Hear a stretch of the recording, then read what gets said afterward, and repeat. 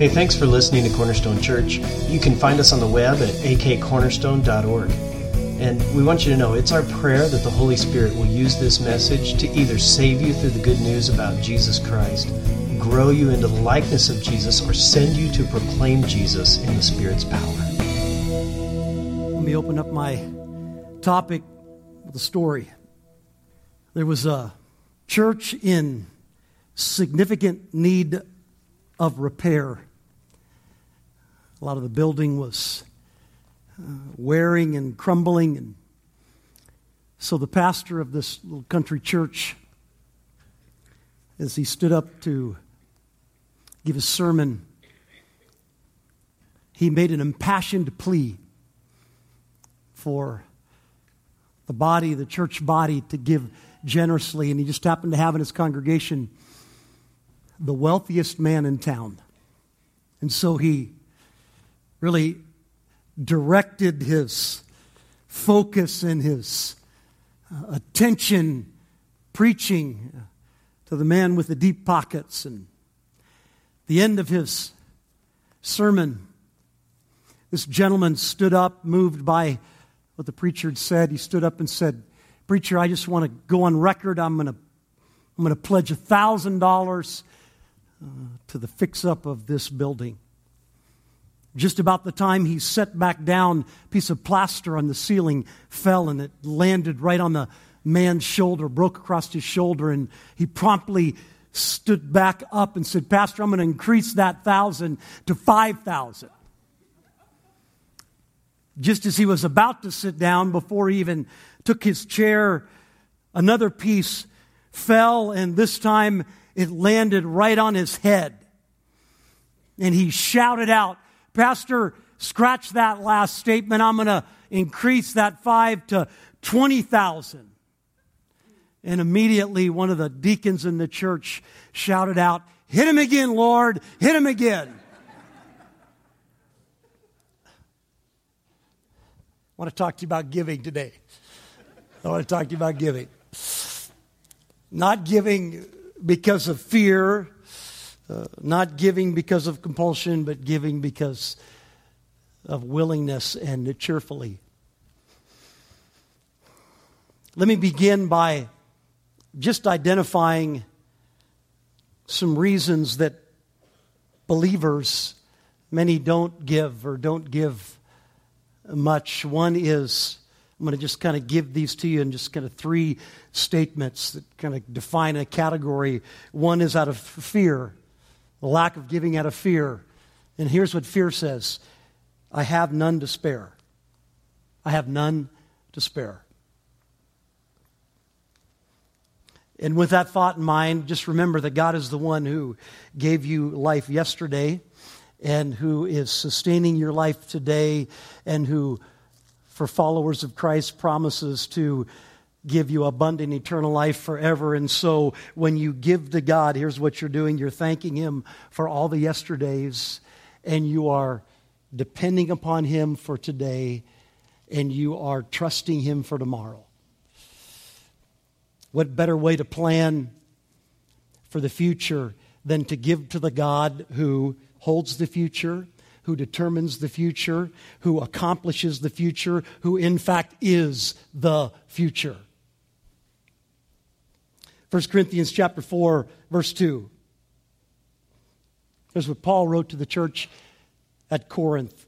"Moreover, it is required of stewards that they be found faithful." Steward is someone that has been giving something or entrusted with some responsibility. And Paul is here referring to God and His gifts. And he's talking to followers of Christ, and he is saying that when God gives to us, that we need to be found faithful stewarding that which He has given. Here's wisdom's answer to the statement, "I have none to spare." Here's the answer from God's book of wisdom, and it is this: you have none, period. It's all God's. You have none, period. It's all God's. Here's the second hurdle or reason people do not give. It's greed. And here's what greed says: I want all that I have. I want all that I have. Why? That's a legitimate question. Why? And I ask that for this reason. When has the stuff, and when has the toys, and when has the goods ever produced true satisfaction?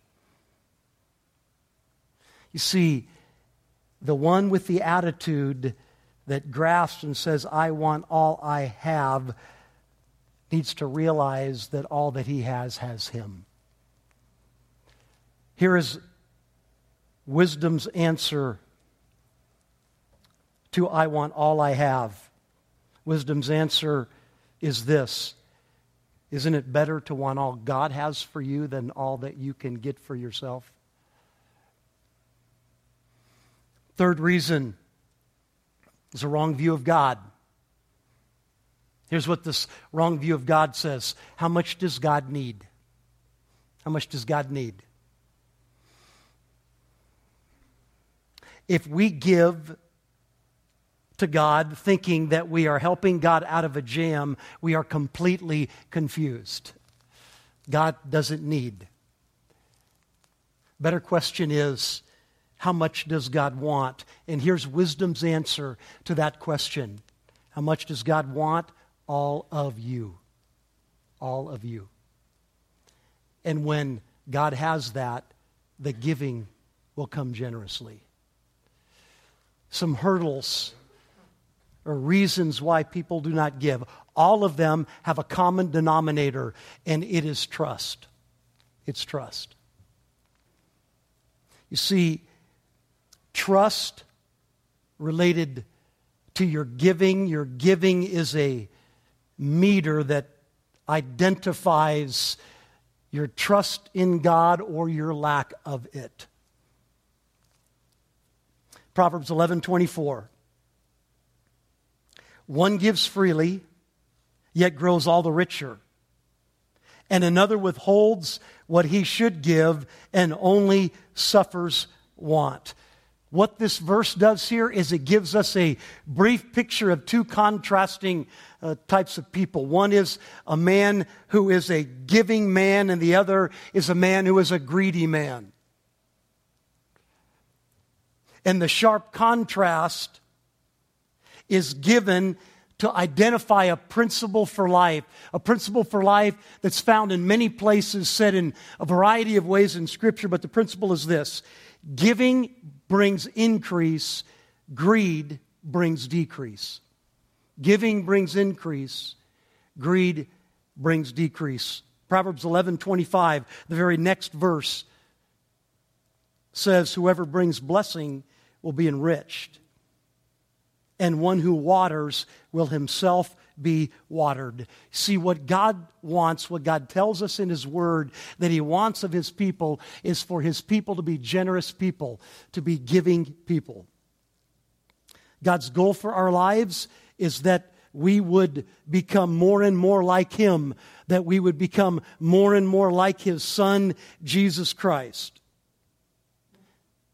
So if that's true, if that's the work that God is doing in us, He's wanting to fashion us into the likeness of His Son, then one of the very first characteristics of life that we need to develop is a life of giving, because God is the greatest giver.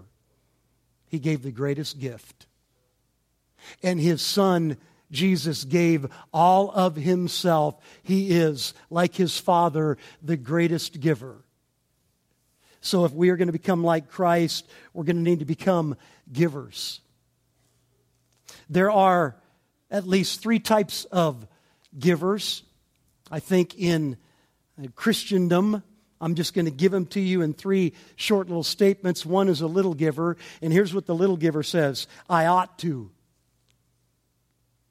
And the little giver gives out of obligation. And then there's a legal giver. The legal giver says, I have to. He gives because of law. And then there's a liberal giver, and the liberal giver says, I want to. He gives because of grace, because he recognizes the lavished grace of God that has continually poured into his or her life. So, how is it that we should give back to God? That's what I want to talk to you about for a few minutes this morning. And I want to look into the book of wisdom, the book of Proverbs. Briefly, we looked in Proverbs last week as I talked to you about the topic of sexuality. And so I'm looking in Proverbs again primarily this week as we talk about the topic of giving. And the main text for my message this morning, if you have your Bibles, if you turn to Proverbs chapter 3, verses 9 and 10. Proverbs 3, 9 and 10. Keep your finger there. We're going to spend a little time there. We'll jump around some, but primarily we're going to be in Proverbs 3, 9 and 10. Let me just read that passage for you. If you don't have your Bibles, it'll be printed up here on the screen. Here's words of wisdom from the Word of God. Honor the Lord with your wealth and with the first fruits of all your produce. Then your barns will be filled with plenty, and your vats will be bursting with wine. First word that I want to draw your attention to is the first word, the word honor. Honoring the Lord with our giving has far more to do with why we give than how much we give, than what we give. It's really centered on why we give. And what we need to do to understand this is we need to back up a couple of verses. Because this text, Proverbs 3, 9 and 10, has a very critical context or pretext. A few verses before this, Proverbs chapter 3, verses 5 and 6, is the pretext, the setup to Proverbs 3, 9 and 10. Let me read you Proverbs 3, 5 and 6. Trust in the Lord with all your heart.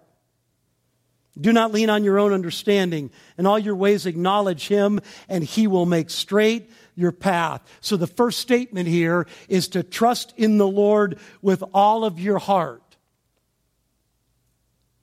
So here's the setup. Here's the pretext to the text. First, we trust God. And second, we trust God with our finances. First, we trust God, trust the Lord with all of your heart, and then 4 verses later, then we trust God with the giving that God has placed into our lap as we honor Him with the first fruits of all of our increase or all of our produce. So the issue here is about trusting God. So really what I'm talking to you about this morning is your trust of God, and the venue through which I'm talking about trust is the area of your finances. You see, here's what trust does. Trust in the Lord with all of your heart really is a defining life statement. And to trust in the Lord with all of your heart, here is where we establish who is in charge of our life. Are we going to trust in the Lord? Are we going to make Him our Lord? Are we going to live like He is our Lord? That He is in charge and we are not. And then, secondly, here is where we come to the conclusion that we don't have it all figured out and that God does. Because the next statement is, and in all your ways, and lean not on your own understanding. You trust in the Lord with all your heart, and you lean not on your own understanding. You recognize that you don't have it all figured out, that you truly do need the Lord because He is the only one that's trustworthy. You can't even trust yourself because ultimately you're not in charge of what happens. You're not dictating the events of this earth, of this world, and of your life. So what you need to do is you need to learn to trust in the Lord with all of your heart. Quit leaning on your own understanding. That's the context, the pretext to the text about finances. You see, self-reliance and surrender are never companions. Self-reliance, you depending upon yourself, and surrender to the Lord, they're never companions. They're mutually exclusive terms. Trust in the Lord with all of your heart. Determine who's in charge. He's the Lord, not you. And lean not on your own understanding. Realize that you don't have it all figured out. You ultimately can't change anything of consequence. You need the Lord and His help, so you trust Him. That's the pretext to the text of Romans chapter 3, 9, and 10. So with that pretext in view, with that context clear, let's now read again Proverbs 3, 9, and 10 and look a little closer at it. Honor the Lord with your wealth and with the first fruits of all your produce. Then your barns will be filled with plenty, and your vats will be bursting with wine. Here, what God does here is that He gives a command, honor the Lord with your wealth, the first fruits of all your produce, and then He follows it with a principle. Then your barns will be overflowing. See, He wants to use the principle to encourage you to take the plunge into the pool of giving. And so what He says here is that God gives when we give. God actually in His Word, we'll look at this in a little bit later, but He actually tells us to put Him to the test with our finances, with our giving. It's the only thing that we're allowed to put God to the test in. So here's a legitimate question. If there's only one thing in the Word of God where He allows us to test Him, why would it be finances? And I think I have at least two reasons for that. One, because it's one of the hardest areas for us. It's one of the hardest areas for us. What God wants is that He wants all of us. He doesn't want anything competing with Him. And what He knows is that this area of wealth and of possessions, of finances, is an area that is so difficult for the human heart. And so He sets up this principle in His Word and says, test me in this for this purpose, so that when you test Him in that and you give and He shows Himself to be a faithful God that supplies your needs and gives back to you, then what happens is you know that God can be tested in that hard area, then I can test Him or I can trust Him in the other areas of life as well. I believe that's one of the reasons why He gave us the right to test Him with finances. Because if we can see through giving and God responding that He is a trustworthy, faithful God that is involved in our life, then we're going to be more apt to trust Him in the other areas of our life. So it's one of the hardest areas. Secondly, it's one of the deepest areas. It's one of the deepest areas. Jesus said it like this: where your treasure is, there your heart will be. You see, God wants to know what you treasure. Are you treasuring material things, or are you treasuring eternal things? If you treasure material things, I won't go to the verses right now, but Scripture says that if you are looking at those things and trying to store up wealth in the material realm, where moth and rust destroy and thieves break in and steal, you are playing a losing game. Now, I'm not advocating that we don't plan for the future financially. We don't put aside money. I'm not advocating that. I'm saying, where's your trust? Is your trust in your portfolio? Or is your trust in your Lord?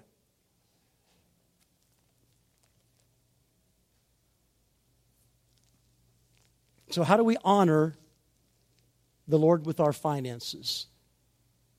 The verse again is, honor the Lord with your wealth, with the first fruits of all your produce. How do we do that? Well, let me just draw out a few words or phrases from this verse that I think are critical, that identify some key truths or principles. And the first word is Lord.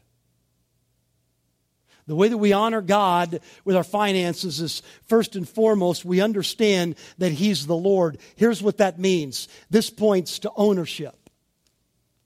This points to ownership. And the point is this: it is all His, right? It is all His.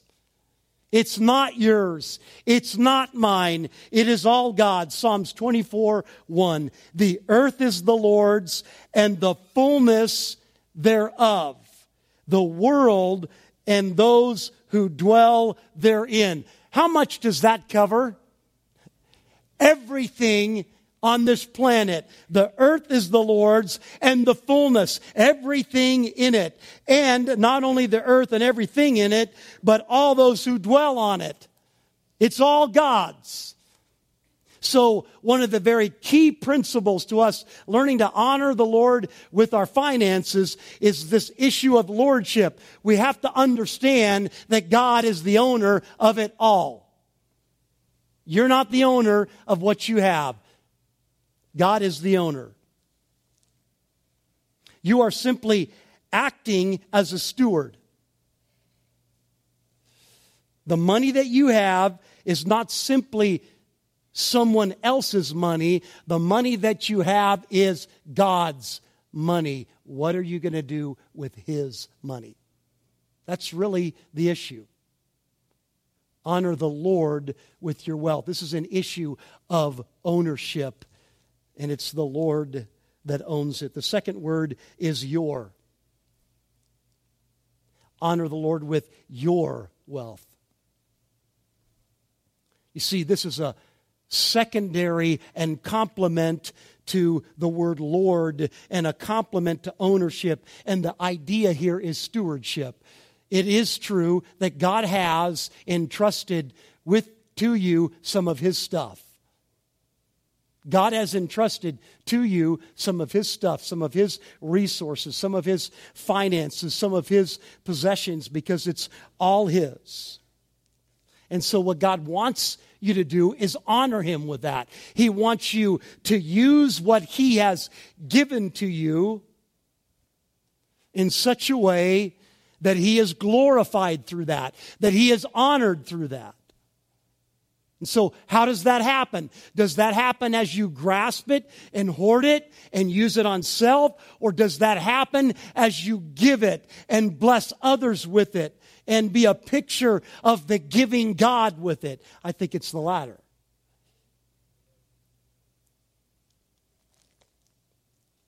You say, well, wait a minute, Brad, I earned that. I worked hard for that. I worked harder than the next guy. That's why I got more than the next guy. Okay, well, let's follow that train of thought for a minute. Who gave you every breath that you used to breathe so you could do what you did to earn the money? And who gave you all the strength that you have in order for you to perform the duties that you performed to earn that money? And who set up every opportunity for you so that you could walk into that position or that earning capability? Who gives you a new day every day and rest every night? The point is, it's all God. It's all God. And so what God wants you to do with His money is use it in the way that He wants you to use it so that He is glorified.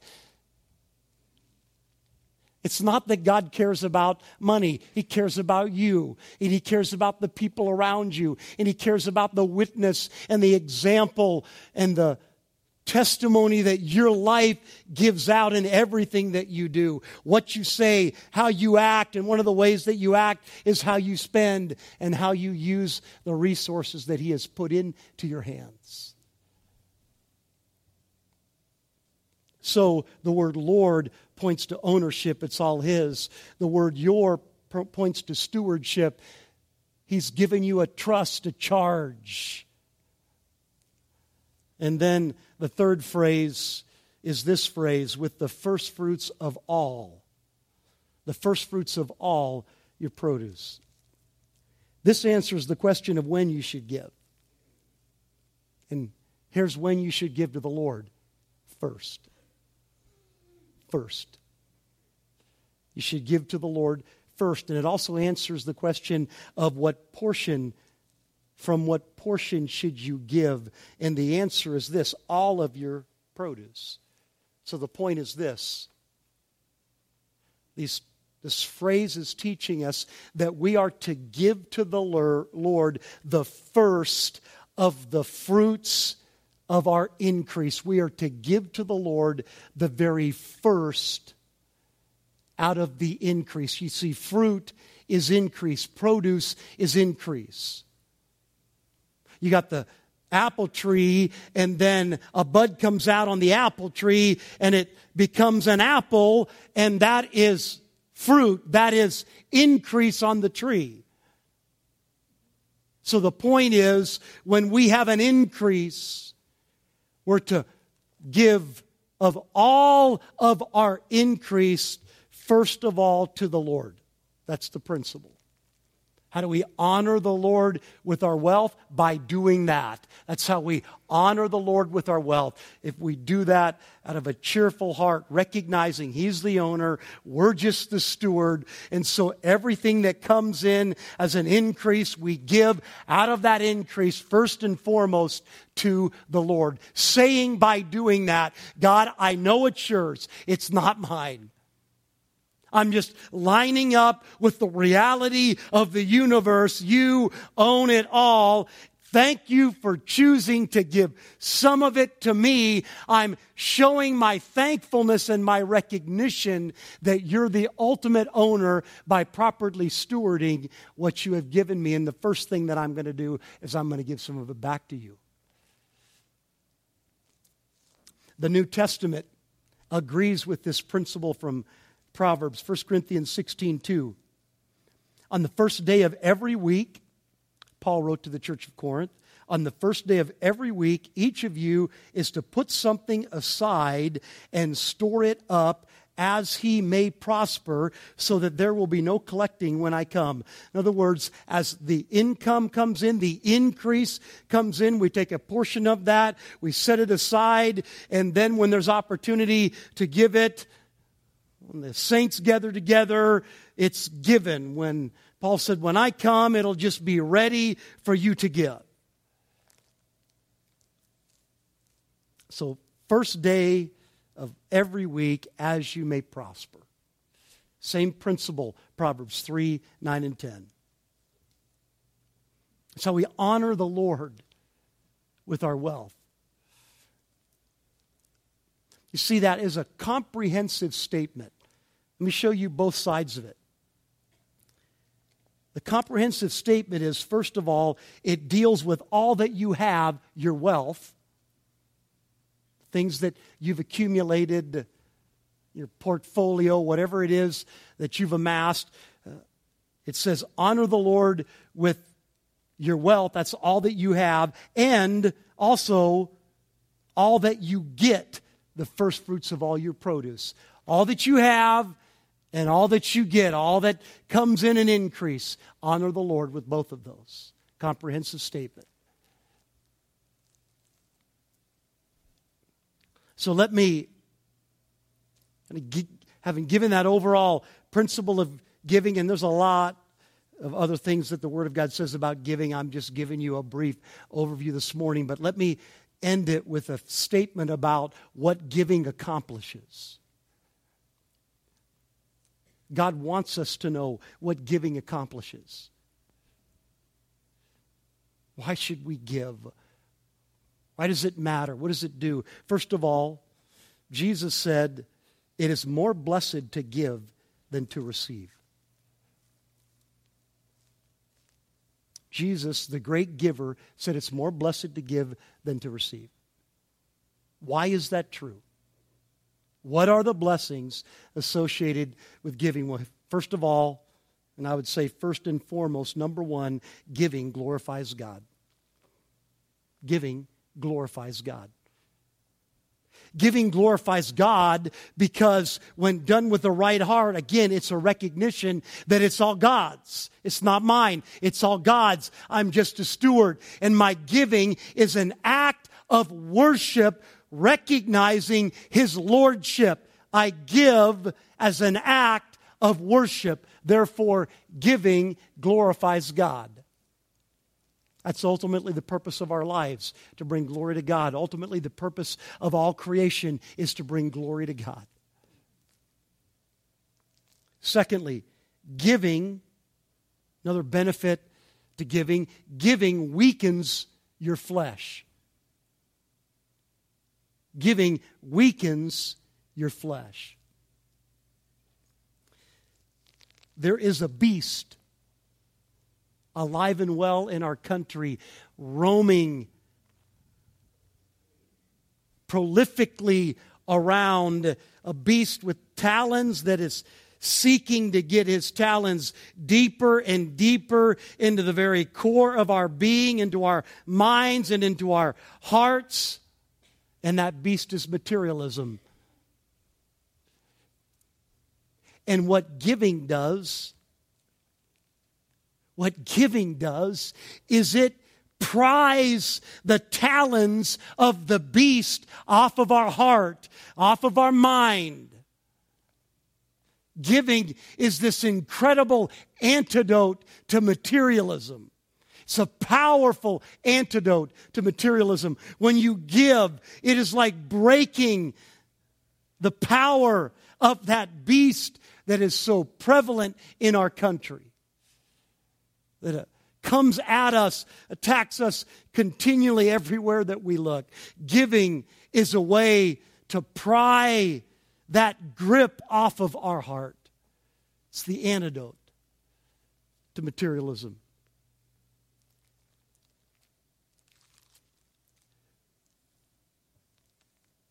Each time that you give, I believe, is a step of victory.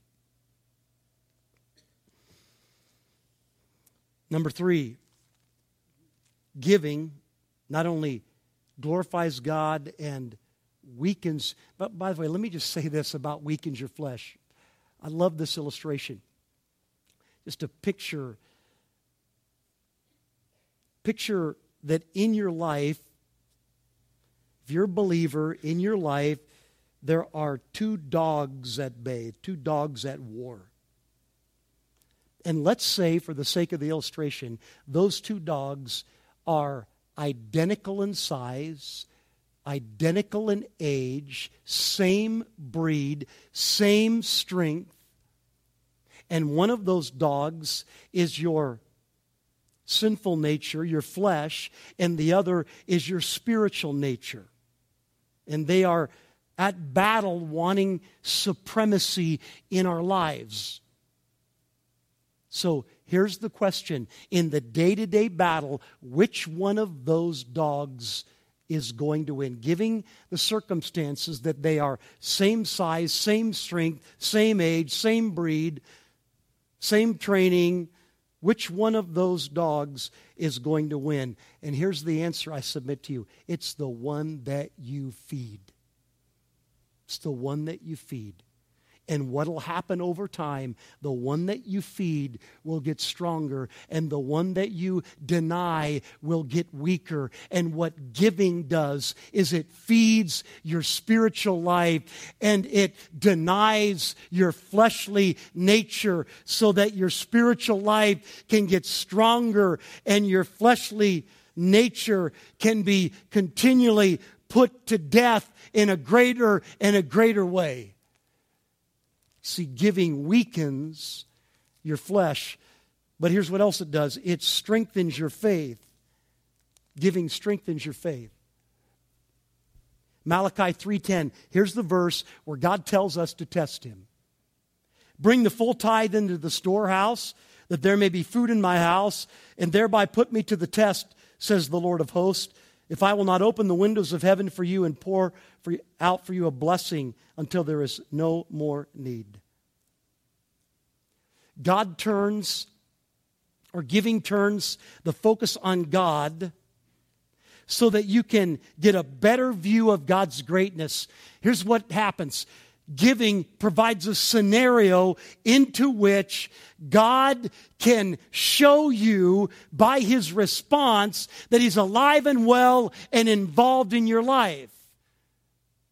We give, and God responds to that and meets our needs and returns in abundance, and we realize that God is alive and that He's well and that He's faithful to His promises, to the principles that He has communicated in His Word. And when that happens, what happens is our faith grows. Oh, God showed up. God did what He said that He would do here. And now my faith in Him, my confidence and trust in Him is strengthened. Now, I'm not trying to say to you, we can't take this verse and say, preach a gospel of prosperity, healthy and wealthy and wise, that every believer is going to be healthy and wealthy and wise. It's not what I'm saying at all. I'm talking to you about a principle, not a promise. There's a difference between a principle and a promise. Promise is true every time. Principles are the general governing principles, general governing rules of God's universe, biblical principles. There are many godly people who have lost everything, but the principle in wholesale fashion holds true. You give, and God gives back to you. And He says, test me in that, and see if I don't prove faithful, so that your faith grows. Number 4, giving protects your assets. You ever thought of that? That sounds a little counterintuitive, doesn't it? You give your assets, how's that protecting them? Well, here's how it works. When you give of your abundance to the Lord, what you're saying is, God, it's yours. I know it's yours. It's not mine, it's yours. You're not putting any material possession there in a competing relationship with God. Because if material things begin to compete with the place that God should have in your life, guess what God's probably going to do? He's probably going to take them away, because He doesn't want something there to compete with the place that He should have. And so, when we give, it's a statement by action that we recognize that it's all God's, and God knows how to take care of God's stuff. God knows how to take care of God's stuff. That's why giving protects your assets. Number 5, giving promises great returns. Luke 6:38, give and it will be given to you. Good measure, pressed down, shaken together, running over, will be put into your lap. For with the measure you use, it will be measured back to you. It's a pretty profound statement at the end of that verse. For with the measure you use, it will be measured back to you.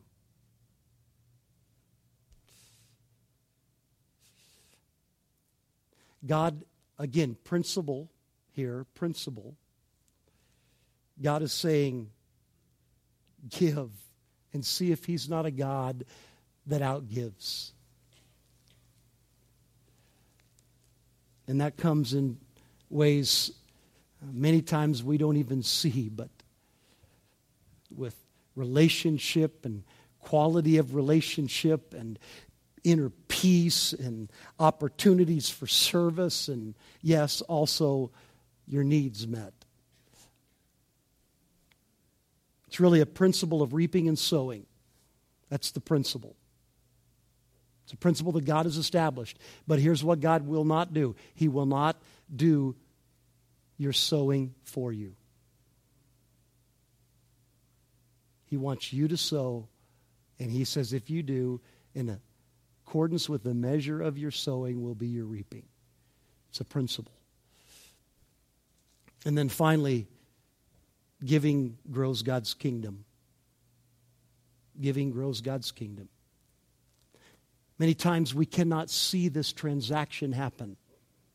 That's why it's not at the forefront of our mind. We can't see exactly how it takes place. We can't see that the funds that we give are used to establish or enable a program to continue or a ministry to be carried out that goes and touches a life and transforms that life and builds up a believer, or is used by God to call a person to salvation so that there is a brand new eternal existence. So there's an eternal benefit from that. We can't always see that physically, that transaction that takes place. But if we could, man, if we could see clearly how when we give, how the eternal is built, man, what an encouragement that would be. We have to take that through faith. What an encouragement that would be, that I can take something that I can never hold on to, that I ultimately can never keep, where moth and rust is going to destroy and thieves are going to break in and steal, and I can use that for some eternal treasures. I can use that for some eternal significance in the building up of an immortal life created in the image of God. How worth it that is. Would you please stand? I just want to close us with just a word of prayer here over the truth. I know giving is not, it's kind of shot on as a tough subject to preach on.